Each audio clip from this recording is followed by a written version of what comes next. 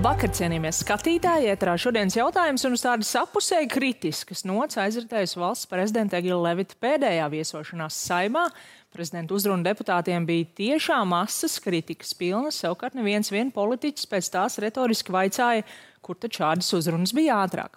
Par savu prezidentūras stilu, par aktuālajiem politiskajām peripētijām un dzīvi pēc 8. jūlija šokar saruna ar valsts prezidentu Egilu Levitu. Labvakar! Labvakar. Es iesākumā gribētu jums jautāt tiešām vēl kā pilnā mērā esošajam valsts prezidentam un attiecīgi arī Nacionālās drošības padomes vadītājam, pat arī panorāmā dzirdējām, ka Ukrainas prezidents Volodimirs Zelenskis ir ziņojis par šo izlūkdienestu informāciju attiecībā uz Zaporižas atomelektrostaciju, ka tur viss ir mīnēts, potenciāli ir iespējams terorakts ar iespējami arī radiācijas noplūdi.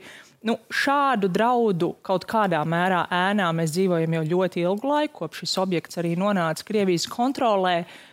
Ko jūs varat pateikt, kāds ir potenciālais Latvijas apdraudējums un vai Latvija, visi dienesti vai visi tam ir gatavi? Risks pastāv no pagājušā gada marta, kad Krievi ieņēma šo teritoriju. Risks ir, protams, ne tikai Latvijai, bet arī citām valstīm, starp citu arī pašai Krievijai. Ja mēs apskatāmies kartē, tad mēs redzam, ka no Zaporožas līdz Maskavai ir pat nedaudz tuvāk, kā no Zaporožas līdz Latvijai. Tā kā risks ir visapkārt, un, protams, Ukrainai. Bet mēs esam to, ko mēs varam darīt, arī visi attiecīgie dienesti seko līdz situācijai. Un, starp citu, ja kaut kas notiek tur, tad paiet jau zināms laiks, varbūt pat vairākas dienas, kamēr attiecīgais radioaktīvais mākonis nonāk līdz šejienei vai uz kurā virzienā viņš iet. Un atšķirībā no Černobilas, kad neviens nezināja, ka tāds mākonis ir izplūdis. Tas bija valsts noslēpums Padomju Savienībā, un visi, kas sakot, mierīgi un priecīgi dzīvoja tālāk.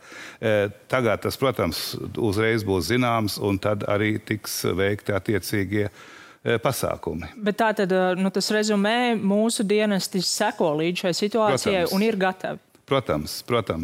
Mēs sekojam līdzi, tas ne tikai mēs, tas arī visu apkārtējo valstu dienestu, Polija, Čehija, Rumānija, protams, visas pārējās.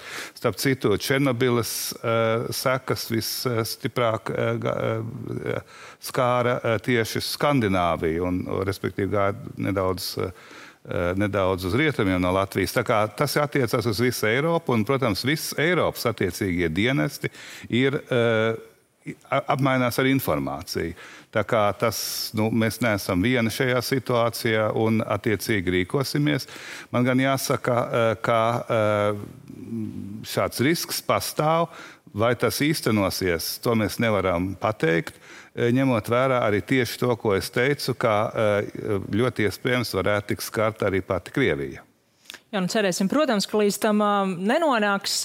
Atgriežoties pie manis šodien jau minētās jūsu uzrunas Saeimā, jūs teicāt vienu tādu lietu, ko īstenībā jau diezgan bieži jūs pēdējā laikā esat intervijās paudis, ka jūs jau esat sen runājis par Latvijas ekonomisko atpalicību, bet politiķi esot pamodušies tikai tagad. Es gan vēl piebilstu, ka viņus drīzāk pamodināja droši vien Saeimas vēlēšanas, kur arī daudz par to tika runāts, bet kā tad īsti bija jūsu autoritāte kā prezidentam, ja jūs ilgi par to jau runājāt, bet politiķi neņēma vērā?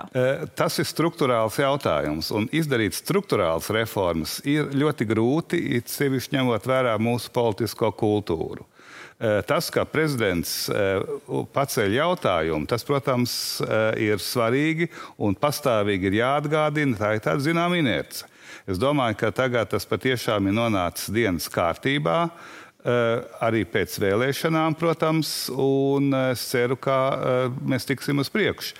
Tas, kas ir jādara, ir zināms. Tas nav nekas jauns.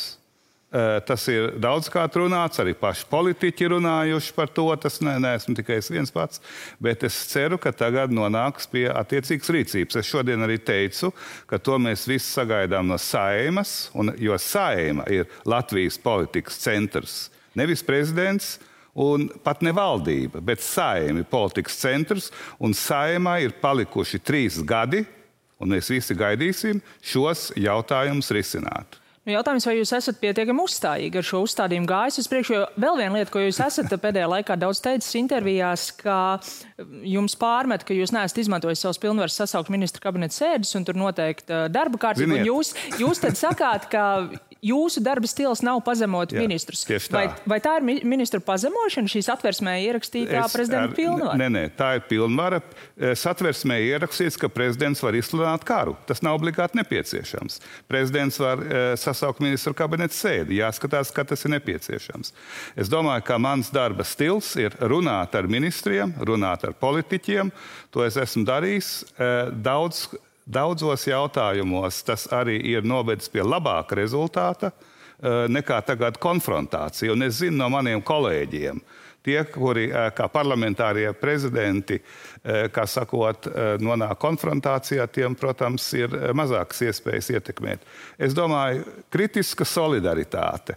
Tas bija un ir mans stils, kritiska solidaritāte, bet nevis, teikt, ka valdība galīgi neder, saima garīgi neder. Tas nav mans stils, un tas arī būtu nepareizi. Tas būtu populistiski, iespējams, ka tas būtu populāri, bet tas būtu populistiski. Un populisms nav mans stils. Bet šodien sēdē jūs tā ironiski paudāt, ka varbūt kāds būs pārsteigts, bet reformas īstenot ir jāmāk. Tieši tā. Pie kolēģa Gundara Rēdera jūs arī pieminējāt otrdien kaiminamo domāšanu. Jā. Jūs esat vienmēr teicis, ka šī esošā un arī tā iepriekšējā jūsu termiņa laikā bija labākā šobrīd iespējamā valdība. Bet šīs frāzes liek jautāt, ko jūs īsti domājat par esošo politiķu kompetenci un arī par viņu vadītāju līderi? Šī ir labākā iespējamā valdība, un es uzsveru abus vārdus. Iespējamā valdība. Ideālā valdība, ja es to varētu pats sastādīt, būtu pilnīgi cita ideālā valdība. Bet kā valsts prezidents man ir jāstrādā, mums visiem jāstrādā ar to saeimas sastāvu, ko tauta ir ievēlējusi, un ar to koalīciju, kas ir izveidojusies. Un es teiktu, ka šī koalīcija patiešām ir labākā iespējamā. Bet tagad mēģināsim ar vienu alternatīvu, vai ministru prezidents vēlas iespējams ar vienu alternatīvu, redzēs, vai tā varētu būt labāka, bet katrā ziņā es domāju, ka šī bija attiecīgi labākā iespējama. Un tad ar to, protams, jāstrādā. Tie cilvēki, kas ir ietilpti šajā koalīcijā, attiecīgie gan ministri, gan attiecīgie deputāti, it sevišķi tie deputāti, kas ir jauni, kas ienākuši, teiksim tā, no malas politikā, saimā, kuriem ir jāiepazīstās, kā darbojas valsts. Tur paiet zināms mācību laiks. Un tāpēc, principā, nav pārāk labi, ja katreiz 2/3 no deputātiem, un šoreiz pat vēl vairāk, tiek izmainīti pilnīgi no jauna. Bet es teiktu, ka tā ir iespējama. Varbūt, ka šī vēl turpināsies, varbūt, ka neturpināsies. To es tagad nevaru pateikt. Man liekas, to neviens īsti vēl nezina. Jūs jau uzrunājot šos jaunievēlētos deputātus rudenī, viņiem jau solījāt, ka visticamāk arī viņus pēc 4 gadiem atkal lielāko daļu nomainīs. No statistikas tas tā izriet, kad arī viņi būs prom. Tā kā viņiem ir vēl 3 gadu laiks izdarīt kaut ko labu, lai viņi nebūtu prom. Bet es tad tomēr pārfrāzēšu šo savu iepriekšējo jautājumu jūsu vērtējumā, cik tad laba šobrīd ir tā labākā valdība? Es domāju, ar šiem cilvēkiem ir izdarīts diezgan daudz no tā, uz ko viņi ir spējīgi, bet tomēr viņi ir spējīgi vēl uz kaut ko vairāk. Teiksim, potenciāls ir. Un potenciāls ir tad, ja būtu lielāka uzticība koalīcijas partneru starpā, būtu lielākas spējas individuāli sadarboties attiecīgiem ministriem, attiecīgiem politiķiem. Un es domāju, ka šis potenciāls ir arī pašreizējā koalīcijā, ir arī pašreizējos, vai vispār, es man teikt, arī saimā šis ir. Bet tam ir, jāsaprot, ka tas ir jāliek lietā šis potenciāls. Jūsuprāt, Nacionālajai apvienībai un apvienotajiem sarakstam vajadzētu iet uz tām sarunām, konsultācijām, ko šobrīd rīko jaunā vienotība ar opozīcijas partijām par valstiski svarīgiem jautājumiem, bet ar opozīciju? Es teiktu, ka es nedotu padomus šajā situācijā, ka man ir palikuši 2 nedēļas. To, kā saka, lai šīs partijas pašas arī izlemj. Es teiktu, pirmais jautājums, kas ir jāizlemj, vai šī koalīcija grib sadarboties turpmāk. Un šeit ir jābūt skaidrībai. Es saprotu, ka daži grib vilkt varbūt līdz rudenim, un tas nav labi nec šiem politiskiem spēkiem, nedz arī sabiedrībai. Es teiktu, ka vajag izrunāt punktu pa punktam, un tad nonākt pie secinājuma, vai mēs varam sadarboties, vai mēs nevaram. Ja mēs varam sadarboties, tad ir jāliek malā visi aizvainojumi un jāsāk strādāt patiešām kā komandai. Un man jāsaka, es šeit nesen biju uz hokeja čempionātā, komanda, tas ir svarīgs. Nevar viens hokejists uzvarēt. Un nevar pat atsevišķi labi hokejisti uzvarēt, ja viņi neveido komandu. Un šeit komandas veidošana, tas ir vājais punkts pat labam koalīcijā. Un tas ir iespējams, ja visi, kā sakot, saprot, ka tas ir vajadzīgs, ir iespējams. Ja saprot, nē, mēs nevaram sastrādāties, tad ir citas konsekvences, un tās tad arī ir jāiet pa šo ceļu. Tad varbūt jāmaina treneris? Varbūt. Teiksim tā. Tad ir pašiem, tad ir, kā sakot, jālēm, kā mēs, es domāju, attiecīgās partijas dzīvosim tālāk.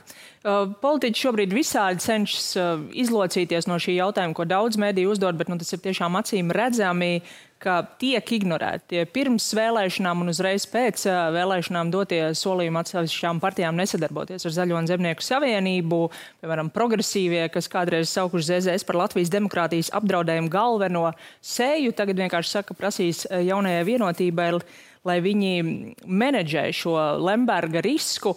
Vai jūs, kurš arī pats ir paudis, ka nenominētu tādu premjeru, kas veidot koalīciju, ietverotajā ZZS, vai jūs redzat, ka Zaļo un Zemnieku savienībai paliekot tādā struktūrā, kā tā šobrīd ir, šis Lemberga ietekmes risks ir menedžējams? Redziet, šī partija, kura ir veca un partija ar dziļām tradīcijām, un ar lieliem nopelniem ir sapinusies ar vienu apšaubāmu personību. Šī apšaubāmā personība ir mūsu strateģiskā sabiedrotā sankciju sarakstā. Un mums, protams, ir jāpārliecina, ka tas neietekmē mūsu politiku, un mums ir jāpārliecina arī mūsu strateģiskais sabiedrotais. Mums jāpārliecina mūsu sabiedrotie kopumā. Mums ir jāpārliecina arī sabiedrība, kura uzticējās šiem principiem, kas bija skaļi pausti. Acīm redzot, šie principi ir kļuvuši bālāki. Es saku, situāciju nevaru tagad kāda tā attīstīsies. Es teiktu, problēma ir. Redzēsim, kā tā tiks risināta. Tiešām redzēsim, tikmēr darbojas arī citas opozīcijas partijas, kas šobrīd šajās sarunās nav iesaistītas. Nesen pie Rīgas pils redzējām piketus, gan laikam jau vairāk bija ar skatu uz nākamo valsts prezidentu ar aicinājumu atlaist Saimu. Tiks arī vākti paraksti referendumam, tur ir daudz jāsavāc, un tomēr, kā jūs vērtējat šo procesu un jūsu ieskatā, vai tas var tiešām nonākt līdz referendumam? Es redzu starpības starp šīm divām partijām, kuras jūs domājat, un Zaļo un Zemnieku savienību. Zaļai un Zemnieku savienībai ir jāatrisina savu problēmu. Tad tā būtu viena normāla, konservatīva partija. Ar šīm partijām ir citādāk, tās ir populistiskas partijas, kas ir tipiskas rietumu demokrātijās. Un arī mēs esam rietumu demokrātija, un arī mums šādas partijas pastāv. Tās ir ļoti grūti iesaistāmas, un tas ir ļoti riskanti iesaistīt tās viena demokrātiskā spektra koalīcijā. Tādēļ, ja mēs apskatāmies citas Eiropas valstis, piemēram, Vācija, AfD ir, kā sakot, ārpus demokrātiskā spektra, neviens nesadarbosies ar viņiem, tas ir ārpusē. Zviedrijā, citur, Francijā un tā tālāk. Arī mēs esam, protams, iesaistīti visos šajos globālajos trendos. Un man jāsaka, es kā pārliecināts demokrāts nevaru, kā sakot, atteikties no zināmiem principiem, ka tikai demokrātiskā spektra partijas var piedalīties. Bet jautājums nav par koalīciju. Šo partiju popularitāte aug. Jautājums, vai jūs redzat, ka varētu tiešām nonākt līdz referendumam? Es domāju, ka nenonāks līdz referendumam. Tā ir mana prognoze. Bet tas, ka šādas partijas aktivizējas, tas ir saistīts arī ar to, kā teiksim, tās valdošās partijas, viņu veiktspēja, viņu veikums nav pietiekoši labs, lai to, kā sakot, pietiekoši plašs iedzīvotāju masas akceptētu. Un šeit es teiktu, tas ir viens izaicinājums valdībai, izaicinājums koalīcijai.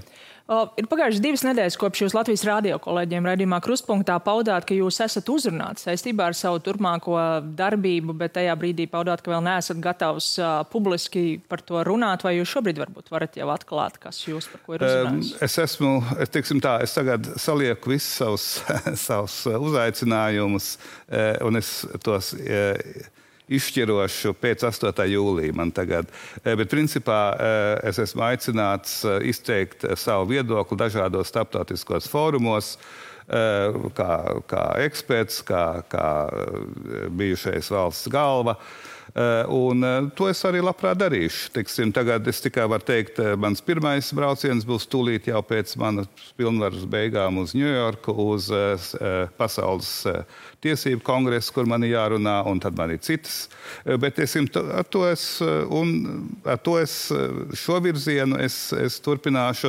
Un, protams, arī man ir atlikti vairāki, tādi zinātniski, akadēmiski projekti, kuriem es līdz šim neesmu varējis pieķerties šajos 4 gados, un noteikti es arī tos turpināšu. Jūs minat par starptautiskiem fórumiem, kur jūs šobrīd aicina. Mēs nesen ar kolēģiem runājām, ka tad, kad ir kādi valstiska mēroga vai arī varbūt pat globāla mēroga notikumi, satricinājumi, tad mēs mediji nereti pēc tāda vērtējuma, pēc varbūt iespējams kādiem iedvesmas vārdiem vēršamies pie eksprezidentiem, pie Vairsvīģes Freibergas, pie Valda Zatlera, pie citiem īsti nē. Kā jums šķiet, kāds jūs būsiet prezidents? Vai pēc jūsu prezidentūras sabiedrība arī pēc tam vērsīsies pie jums pēc padoma? To man ir grūti pateikt. Katrā ziņā man ir dažādi uzaicinājumi starptautiskajos fórumos. Acīm redzot, tur mans viedoklis ir svarīgs. Ja mans viedoklis tiks uzklausīts un būs svarīgs arī šeit mēdījos un citādi sabiedrībā, labprāt, jā. Tā kā redzēsim, vai būs, kā sakot, iespēja un vēlme izzināt manu viedokli. Droši vien, ka šī nav mūsu pēdējā saruna, bet paldies jums šokar par sarunu un lai veicas. Jā, paldies un priecīgs Jāņus visiem. Jā, tieši tā, un paldies arī jums, skatītāji, un ar šo arī ir beigusies šodienas jautājuma 3. sezona. Tā ir bijis notikumiem piesātināta un jāpabeidz ar vairākiem neatbildētiem jautājumiem gan par Latvijas iekšpolitiku, gan arī kā sekmēsies Ukrainas pretuzbrukums, bet vasara paies ātri, un jau tās beigās mēs būsim atpakaļ ēterā ar jauniem jautājumiem, cerams arī ar jaunām atbildēm par jums. Paldies jums par uzticību, lai līksmi svētki, lai skaista vasara un uz tikšanos.